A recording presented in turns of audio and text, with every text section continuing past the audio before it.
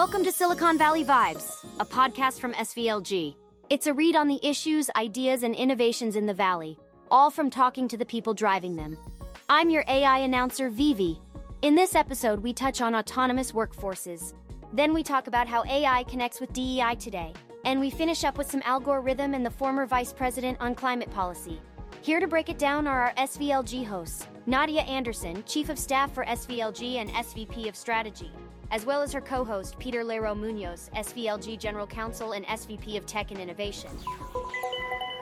Welcome to the show. I'm Nadia Anderson. And I'm Peter Leroe-Muñoz, and we're excited to bring you Silicon Valley Vibes. On this episode of SVV, I'm speaking with Scottie Carter, DE&I expert, to get his take on the intersection of AI and DE&I. And then, with our Energy and Sustainability Summit just around the corner, we'll also hear a rebroadcast of a conversation between SVLG's CEO, Ahmad with Vice President Al Gore. But first, Peter, tell us a bit about your conversation with Sydnee Journel from Aurora. Thanks, Nadia. For our listeners who may not be aware of who Aurora is and what they do, they are a leading company in autonomous freight and building autonomous trucks that will travel throughout our country on our highways, delivering critical goods and materials. When most people think about autonomous, they think about the software stacks, they think about algorithms, but there's also this interesting component when it comes to the workforce and the people. Tell us a little bit about this. That was a big part of our discussion. That is bringing together the tech and the workforce. And we know there is a national shortage of truck drivers in this country. And that's an important key, is how do we bring the workforce together with the innovation to provide solutions for consumers and residents around the state, but also around the country. Take a listen. Sydnee, it is great to talk with you. We have worked together a lot over the last several years. Can you give us an overview on Aurora and where we are right now on autonomous freight? Thank you, Peter, and thank you so much for having me on your podcast. It's truly an honor and a privilege. So thank you for inviting us. So yes, a little bit on Aurora itself. I get this question a lot. What do you do, and what is the industry doing right now? So we at Aurora, we're focused on self-driving tech. And our mission is to deliver the benefits of self-driving tech safely, quickly, and broadly. And we are focused right now on autonomous trucks. So we do focus on passenger mobility as well. But much of what we're doing is autonomous trucks in Texas. We actually have pilots there right now between Dallas and Houston. And we're going to be launching a commercial product next year where we will be removing the driver along that route in Dallas and Houston. So in a nutshell, it's pretty exciting times here in the autonomous vehicle industry, and we're incredibly excited to be part of it. Autonomous vehicles seem to be a very critical part of our innovation ecosystem. What is their role with regard to new technology, and how do they fit within our larger culture? I'd say there's a number of ways in which this technology is beneficial for consumers and for broader society. First and foremost, I'd say it's the safety benefits. I'm sure you've seen how the roads are today, right? And this is a technology that does not have road rage, drives the speed limit, does not drive under the influence. So these are much safer drivers. So I think that is first and foremost the huge benefit. I think we all remember last year seeing pictures and hearing news stories about goods that were sitting at our ports along the West Coast that were just there waiting for somebody to come and actually deliver them. Can you speak just a little bit more about how addressing supply chain issues helps innovation more broadly? When we're thinking about supply chain crisis, there's also a piece around the labor shortage and the need for truck drivers today. And that is a growing shortage. The numbers are, I think, 80,000 in terms of truck drivers, and drastically growing in the years to come. And it's a tough job. These are long haul routes. It takes you away from your family. It's physically taxing. So, it's a difficult job, and our technology could help in that regard. We could do some of those long haul routes, supplement where there is a driver shortage. Again, we would not be taking all of these. It would not be an overnight, switch that you flip and we've got all these vehicles out there. It's a very, iterative process, and it's a small piece of it. And we've been very focused on that at Aurora, is thinking through what is our role as we think about new jobs in the future, and how can we help build that pipeline? Building that pipeline is going to be essential. And that number you shared about being short 80,000 drivers is big. That's a number that's actually being put out there by the American Trucking Association. There are a lot of other jobs, though, that are also impacted by autonomous vehicles. Can you talk a little bit about growing a workforce around some of the jobs that may not involve being inside an autonomous vehicle? We've seen jobs around maintaining the vehicles, technicians who understand how to take those traditional mechanics background, but apply it to robotics, and adding that and figuring out how do you troubleshoot our vehicles, whether it's, the software, the LiDAR, the radar, whatever sensors. That's one form of job. Other ones that we're seeing around where our pilots are running in Texas between Dallas and Houston, we are building terminals because our model is very much a terminal to terminal, hub to hub. And as we build these terminals, one, they're not in these urban centers. They're outside where, frankly, some cities and towns that don't get quite the attention because they are so close to an urban center. And we're building terminals there, which means we have, dispatch type roles and terminal type roles. And, these are being created everywhere where we have operations. And I will mention as well, I like this term with respect to the jobs that we are focused on. We like to call them the mechanics of the 21st century. So these are folks who know how to work on our vehicles, which are, quite different from your traditional truck. How is Aurora helping to build a pipeline of workers who will be able to meet that employment demand in the coming years? So we think about the workforce quite seriously in terms of, what are those jobs that we're going to need as Aurora, but also as an industry, 3-4 years out or more. And the way we've been thinking about it in areas where, we can test and deploy. So this would be particularly in Pittsburgh, Pennsylvania, and Texas and other states. But we think about, what are the skills we're going to need and who are our partners that we can work with in those regions. So to give you an example, one of the most recent programs that we launched was in Pittsburgh, Pennsylvania with Pittsburgh Technical College. And this is a 18-month program that, as I was mentioning earlier, trains students around the traditional engineering, mechanics, robotics, all of that, but adds on to it, right? So that they can now work on autonomous vehicles, whether it's, again, troubleshooting, who knows what it may be. And this is a new type of role. And, certainly helpful for Aurora and for the autonomous vehicle industry, but this is helpful for essentially all robotics industries that we see are growing. And Pittsburgh, Pennsylvania is an example where there are over 100 companies focused on robotics. So having this partnership with Pittsburgh Technical College, with Aurora providing, guidance around the skills that are necessary, all of that is helping build that pipeline. And that's just one example. We're also working on that in Bozeman, Montana, and that program with Gallatin College out of Montana State University has been ongoing for several years. And again, is training technicians around LiDAR and photonics, and very helpful for the work that we do in Bozeman because that's where our LiDAR is developed. And so I can tell you that we compete for graduates from that program with all the other companies because we need them to help us in order to grow and expand Aurora. For those who may be listening and not as familiar with AV technology, can you give us a quick overview of what LiDAR is and how it incorporates into your autonomous vehicles? Yes, and thank you for flagging that. We do often in the autonomous vehicle industry use terms that I was not familiar with before, LiDAR being one of them. So LiDAR is one of the sensors that we use in order to have the vehicle see. It's kind of, if you imagine the vision, but it's certainly much more than just, cameras. And LiDAR is the use of photons, and I'm going to use another big word, but it's the type of LiDAR that we use is what we call FMCW, which is frequency modulated continuous wave.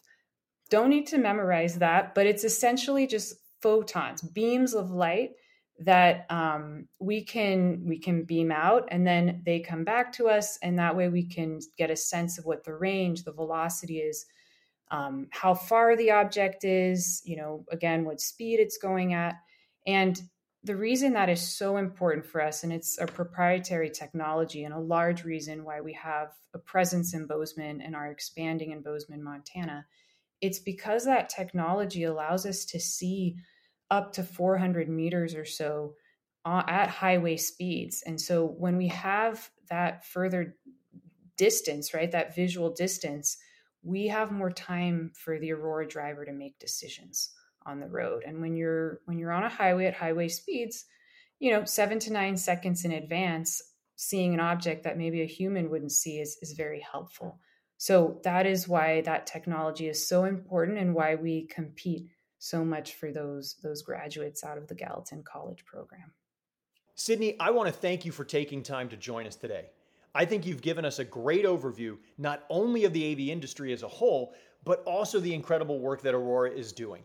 Thank you again, and we will continue to keep an eye on the amazing work from Aurora that will be coming in the future years. Thanks for having me, Peter.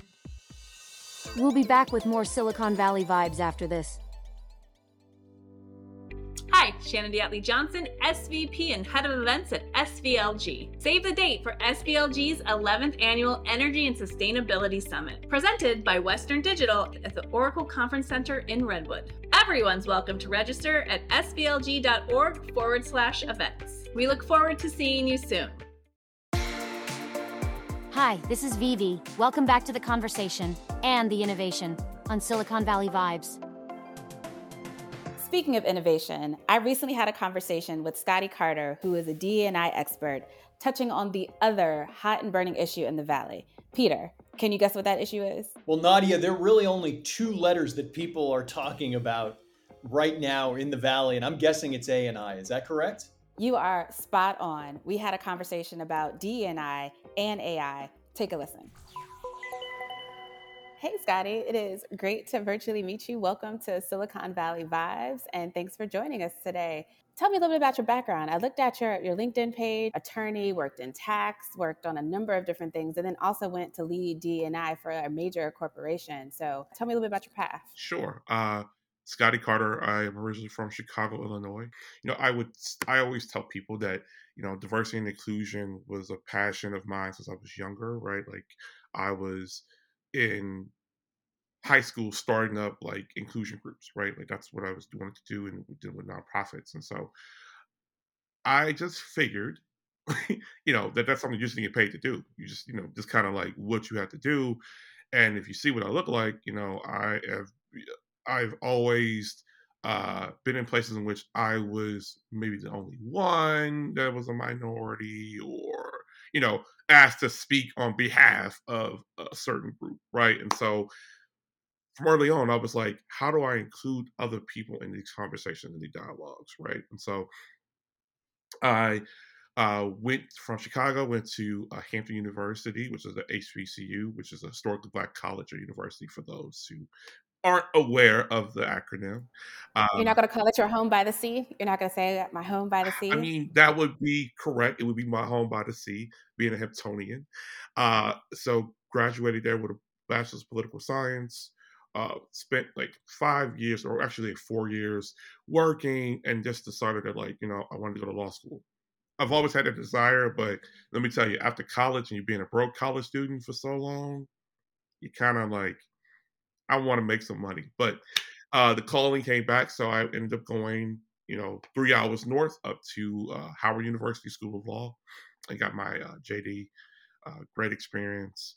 But I didn't want to actually practice, but I wanted to be legal adjacent. And so I went to go work for Bloomberg Industry Group, doing Bloomberg Law, which is like a legal resource platform. So it's like Google for lawyers. And all the while me doing this, I'm still like working on being a more inclusive environment. I'm still, building spaces for people who are, protected under the EEOC. It's a nice way to say, you know, Black and brown, disenfranchised groups.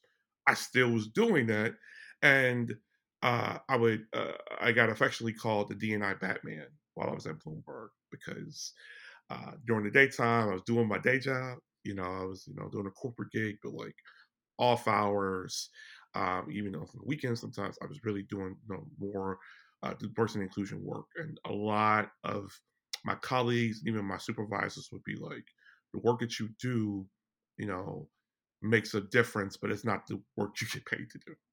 And so I got an opportunity to consult also as well. It's kind of like moonlight as a DNI practitioner. I still do consulting, and so I got to really, for lack of a better word, like see if the skills I had been practicing and working on actually made a difference in big corporations or different spaces. So enjoyed it. And then in 2021, I had a great opportunity to be the vice president of diversity, equity, and inclusion for the United Way out here in the Greater Twin Cities, which is Minnesota here in Minneapolis and St. Paul. All of the work I was doing that was like volunteer-esque or work I wasn't getting paid to do, I now was getting paid. Yes, I want to touch on two things you said. First, I love a good comic reference. I'm a Marvel fan as opposed to DC, but Batman is one that it comes up a lot when talking about D&I, believe it or not, because of that thing you just said, that it may not be your day job, but it is what it is that you do. And you spend your own time and resources because you have a passion and sense for the work. And the other way it's framed is a lot of people are Batman in the sense of like the hero that lots of people needed but didn't know they could have at the time. And also, that thin line of hero villain, depending on position, where you sit, and what it is that you're doing. So I want to do sort of like a hard pivot to something that is also like a new and emerging topic that is intersecting with the D&I space, which is this new buzzword called AI. Tell us, what is AI? Like, simple man's version, talk turkey to us, give us whatever the clear and easy version for what this thing is that we're now hearing about 24/7. Yeah, it's crazy, but artificial intelligence that's what AI stands for. And I won't date myself in age, but as long as I've been alive and watching TV and watching Hollywood, we've always talked about some level of artificial intelligence or AI is going to make our life horrible or fantastic, depending on what you're watching. And we are now in a time in 2023 where the technology we talked about in the 90s is here. So like the phone Siri should like ring a bell for people to say, "Oh my God, like artificial intelligence is in my phone, the phone I use every day." So why would it not be in, certain technologies that makes a difference upon whether I get a house or not, I get that loan. I am recognized by software, by camera. Like we don't really think about how, dare I say, invasive AI is in our lives. Based on what you've seen, what you've heard, people you've engaged with, what's sort of the overall perception of AI? Is it something that people are, cautiously optimistic about? Is it something that people have general questions about? Or, as you mentioned, do people see it as something that is already integrated in many of the things that we do on a day-to-day basis?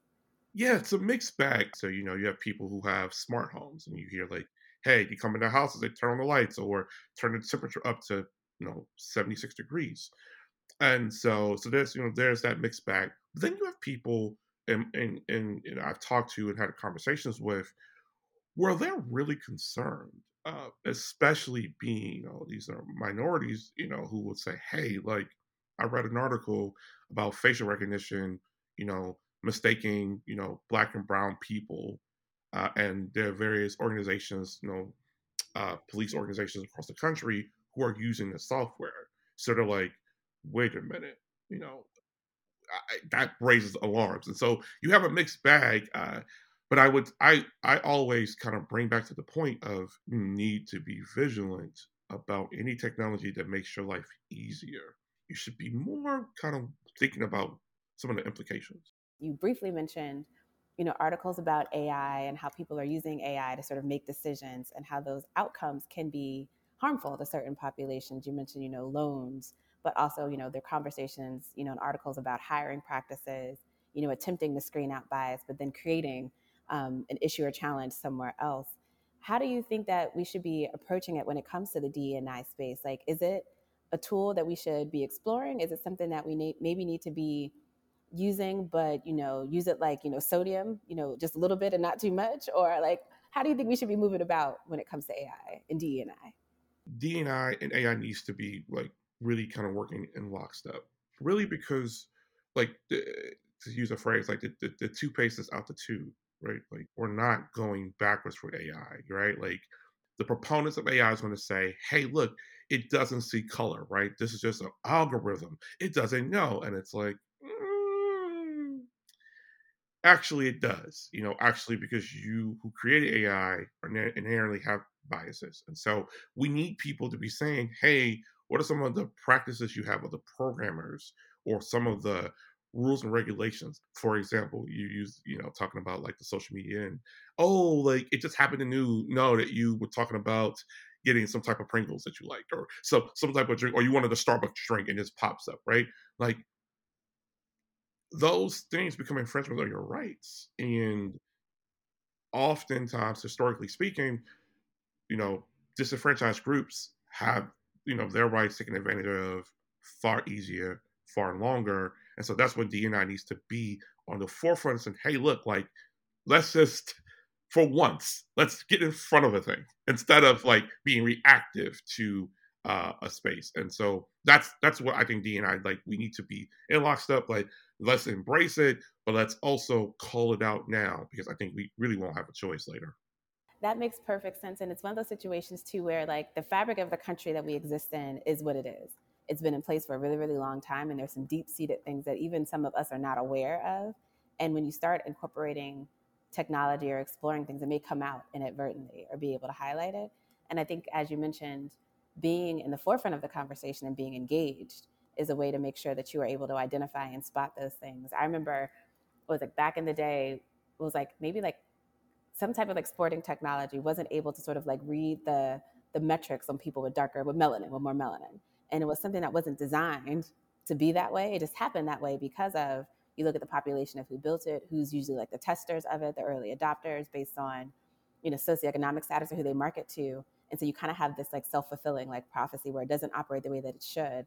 And then there are conversations about, where does the burden of proof lie or the responsibility? Should you have to prove that it is not having any negative impacts or implications before it can be like widely scaled or adopted? And so that's the question I wanted to pose to you. Like, what are your thoughts about that? Because there is, the balance between moving fast and innovating and having some, some benefits, but also recognizing there's some cautionary parts. So how do you as a practitioner approach that? And what do you think the best course of action should be? Yeah, there is a balance. I believe in the notion of, you look twice and cut once, right? When things grow fast, it's like, okay, for the greater good, you need to be able to slow down. And I think if we all kind of had that thought process about, our innovations, the impact that it has, not just on my immediate circle, but the world at large, I think it would help the world at large. I know that here in America, we live in a capitalist society. We're always kind of like trying to be the first to get something new. But then we often come back and think about, man, I wish I had spent a little bit more time. And so we should learn from our history. And so I think that's what I would say. Like, I understand that we want to think about just being fast and moving quickly and like I said, being the first to do something. But now we have too much information. I mean, when you think about like, oh, would it really harm you to have a conversation or to do unconscious bias training for programmers? Or thinking about, hey, did you think about that disenfranchised group of people? I think a slight, even if it was a speed bump, it still makes you hesitant a little bit. That's a good speeding reference for people who drive through places. And it's like, you drive fast, but you see that speed bump. Even if you're going to not slow down entirely, you still do slow down a bit. I want to take the conversation and move it sort of from like theory to practice. So based on your knowledge of the discipline in the field of, D&I working either inside of corporations or externally, do you have any top of mind applications for AI that you think would be helpful? I want to just say outright, I think technology is fantastic, right? Technology does help and make our lives better. I do believe that. And so, when it even comes to, doing, hiring practices, right? Like, you're going to need some level of technology to kind of help you, work through, hundreds, if not thousands of applications. Like that is a practical sense, makes sense. I would also say in the same regard, like using AI to kind of help you, filter down, particular applications, that you also program it to notice, vernacular that is different. So for example, men and women historically on, resumes describe their strengths differently. You need your AI or you need your program to be able to denote that. Because if you don't, you're going to get applications that are going to be all of a certain type. And so that's why I would say like a real life application is like, doing the hiring process and trying to recruit and like understanding how to, work through that type of, I should say minefield applicants, right? But just because you have the technology doesn't mean it cannot be improved. It cannot be something that you also don't dedicate only to the technology. Because I've heard that from working in the house, from, hiring practitioners who be like, look, I mean, this is what the AI gave us, and we didn't check. And I'm like, I don't know if we're there that you don't check behind the AI's work. Yeah, so essentially, like the key takeaway is that this is coming, it's here, and it's going to continue to grow and develop. And in order to make sure that it is, I'm going to say, doing no harm and serving the need that it can, we all need to be involved. We all need to be paying attention, and we all need to be actively giving feedback about what's working, what's not working. And of course, we need more people in the room where it happens. So behind the scenes, making sure that they are building things from the ground up, but also have the means and resources internally to be able to effectuate change if change is needed. And that there also is a role for, the government to play when it comes to this because of its wide impact on everybody. So I know we are beginning to brush up on time. So I did want to ask you, who's the real HU and why? So when I am brought to this question, so for people who don't know, Hampton University and Howard University are two HBCUs, premier HBCUs, and they've been rivals, way before my time. And so what I will always tell people is that I learned how to be a man. I grew up at Hampton. I went to Howard after I had a 401k, after I had some expenses. I was a grown man at Howard. And so it's always going to be, Hampton for me in terms of being a real HU. Although I will admit to everyone here who may be yelling at the screen, like, but it was Hampton Institute. And I understand that it was. So having said that, I recognize that HU, the real HU, HU, understood. I love it. That is a absolute perfect answer. And I'd be remiss if I didn't also plug my HBCU. So Virginia State, Land of Troy, Hail Trojans, Go State, throwing it out into the mix as well. No, Scottie, this has been an absolutely awesome conversation. I love that you are in the space. I'm sending you good vibes on the work that you're doing and continuing to elevate the importance of AI. And I'm also going to challenge all of our listeners out there to pay a little bit more attention, do your work, do your homework, make sure that it is a benefit to you, but also if there are things that you want to talk about, bring them to the table, because as this technology grows and develops, it's going to be imperative that all of our voices are collectively heard and shared, and we can make sure that we enter into the future we all want to see, as opposed to what could possibly happen if we are not, paying attention, as you mentioned. Silicon Valley Vibes will be back after this quick message.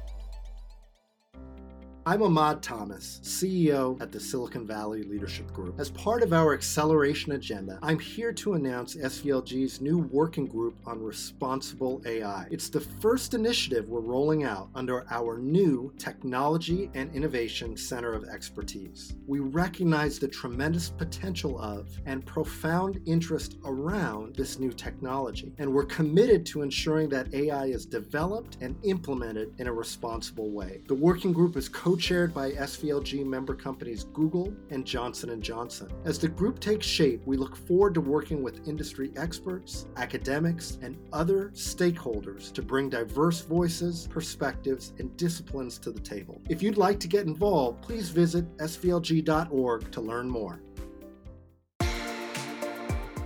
Up next, the keynote speaker from last year's SVLG Sustainability Summit, former Vice President Al Gore, on Silicon Valley vibes. We thought this would be the perfect time to look back at last year's summit and a conversation between SVLG CEO Ahmad and former Vice President Al Gore. Woo! Talk about a spicy conversation that happened. But if ever there was a time for a t-shirt that said Al Gore was or may be right, I think now's the time. He covered where we've been on the environment, where we are, and where we're going. And the former vice president also had some very choice words for David Malpass and wisely predicted the outcome of his tenure at the World Bank. Let's take a listen. Vice President Gore, we are honored to have you here today. Truly a pleasure to learn from you. So right at the top, a huge thank you. Well, Ahmad, thank you. It's an honor to be invited. I have tremendous respect for the Silicon Valley Leadership Group. I've spoken in some years past to this organization. I'm a big fan of the leadership you all are providing, not only in the Valley, but in our country and internationally as well. So thank you for inviting me. My sense is that you are a realist, yet an optimist. What are businesses getting right? Apple, Kleiner Perkins, right, where you're on the board, you're a leader, they're longtime members here at Silicon Valley Leadership Group. So many of our CEOs and executives are committed to trying to do the right thing. What's going well in your estimation?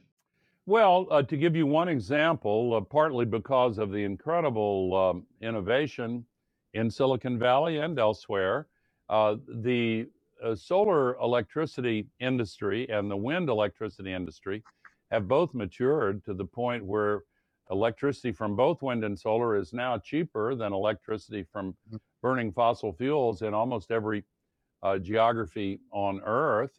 That's relatively new that we've crossed that threshold. Right. But where new build is concerned, it's good news that if you look at all of the new electricity generation installed worldwide in every country last year, 90% of it is renewable, and almost all of that solar and wind. And the International Energy Agency projects that in the balance of this decade and going forward, 95% of all new electricity generation will be solar and wind.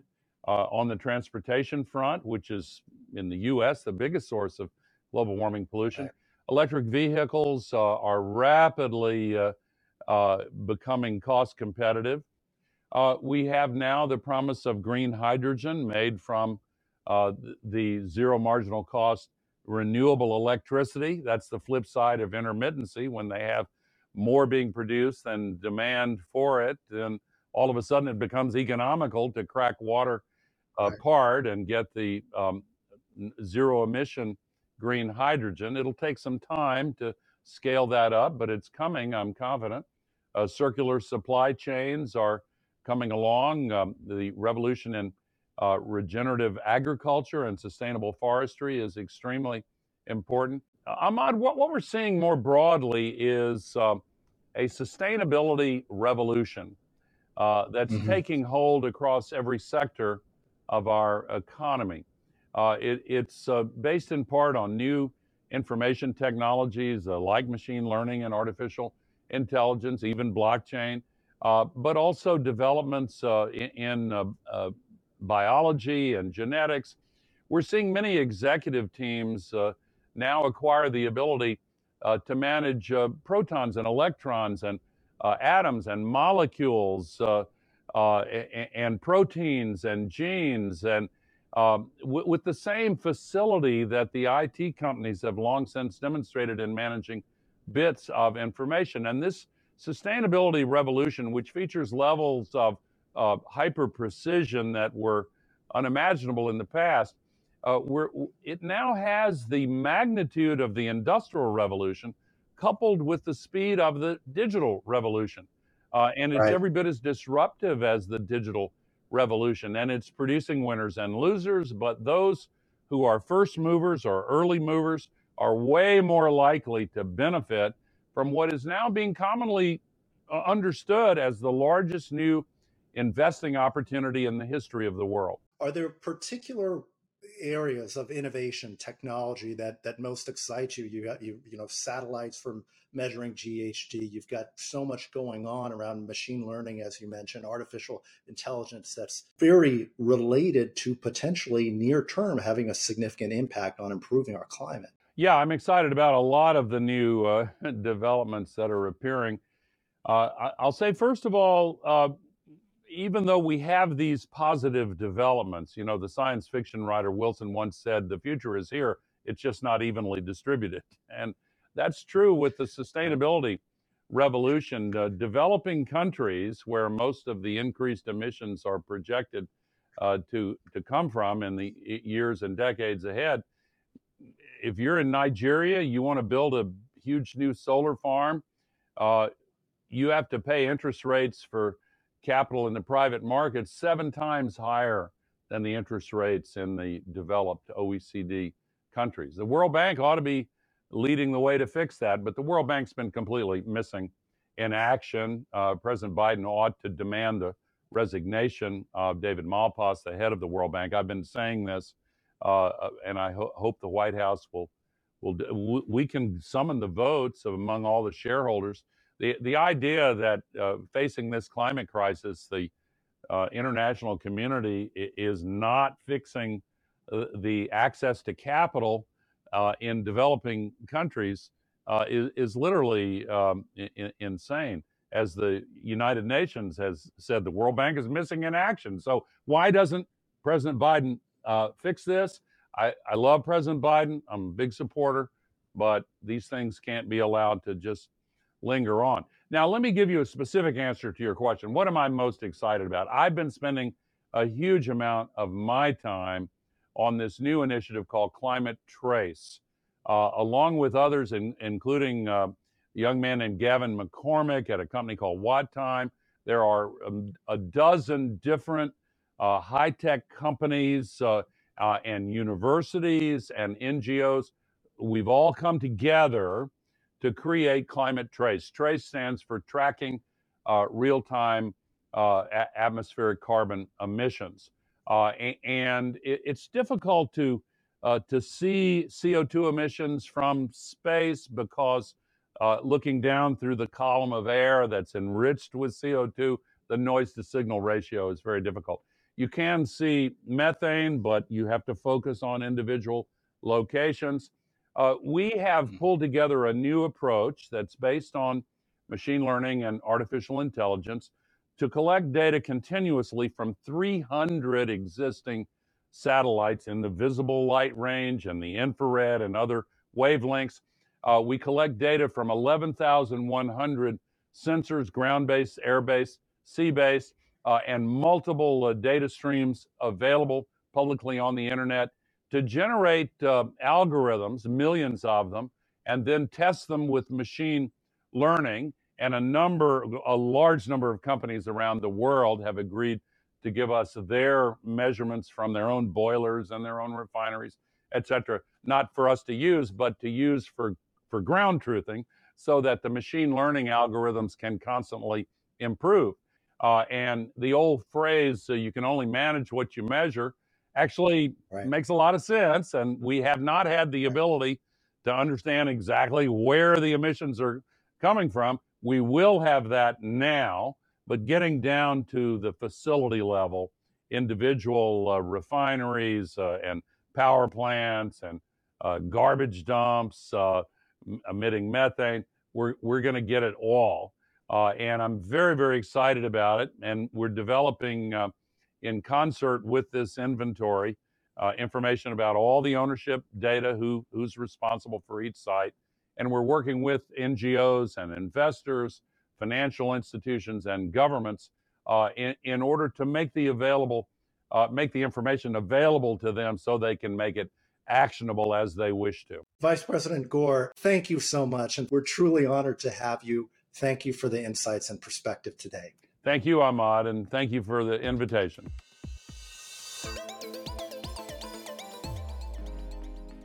That's it for this week's Silicon Valley Vibes. Please like, share, and subscribe. And remember, with millions of stories in Silicon Valley, you can't always get the details. But you can get the vibes. right here on Silicon Valley Vibes. We'll see you next time. Thanks for listening to Silicon Valley Vibes. SVV is produced by Silicon Valley Leadership Group. Our executive producer is Chuck Dickinson with assistance from R.R. Robbins. AI music provided by SoundRaw. Recording production support provided by the platform Riverside FM. Your AI announcer, me, Vivi, is provided by 11 Labs. Why was the iPhone wearing glasses? Because it lost its contacts. Boom, Vivi out.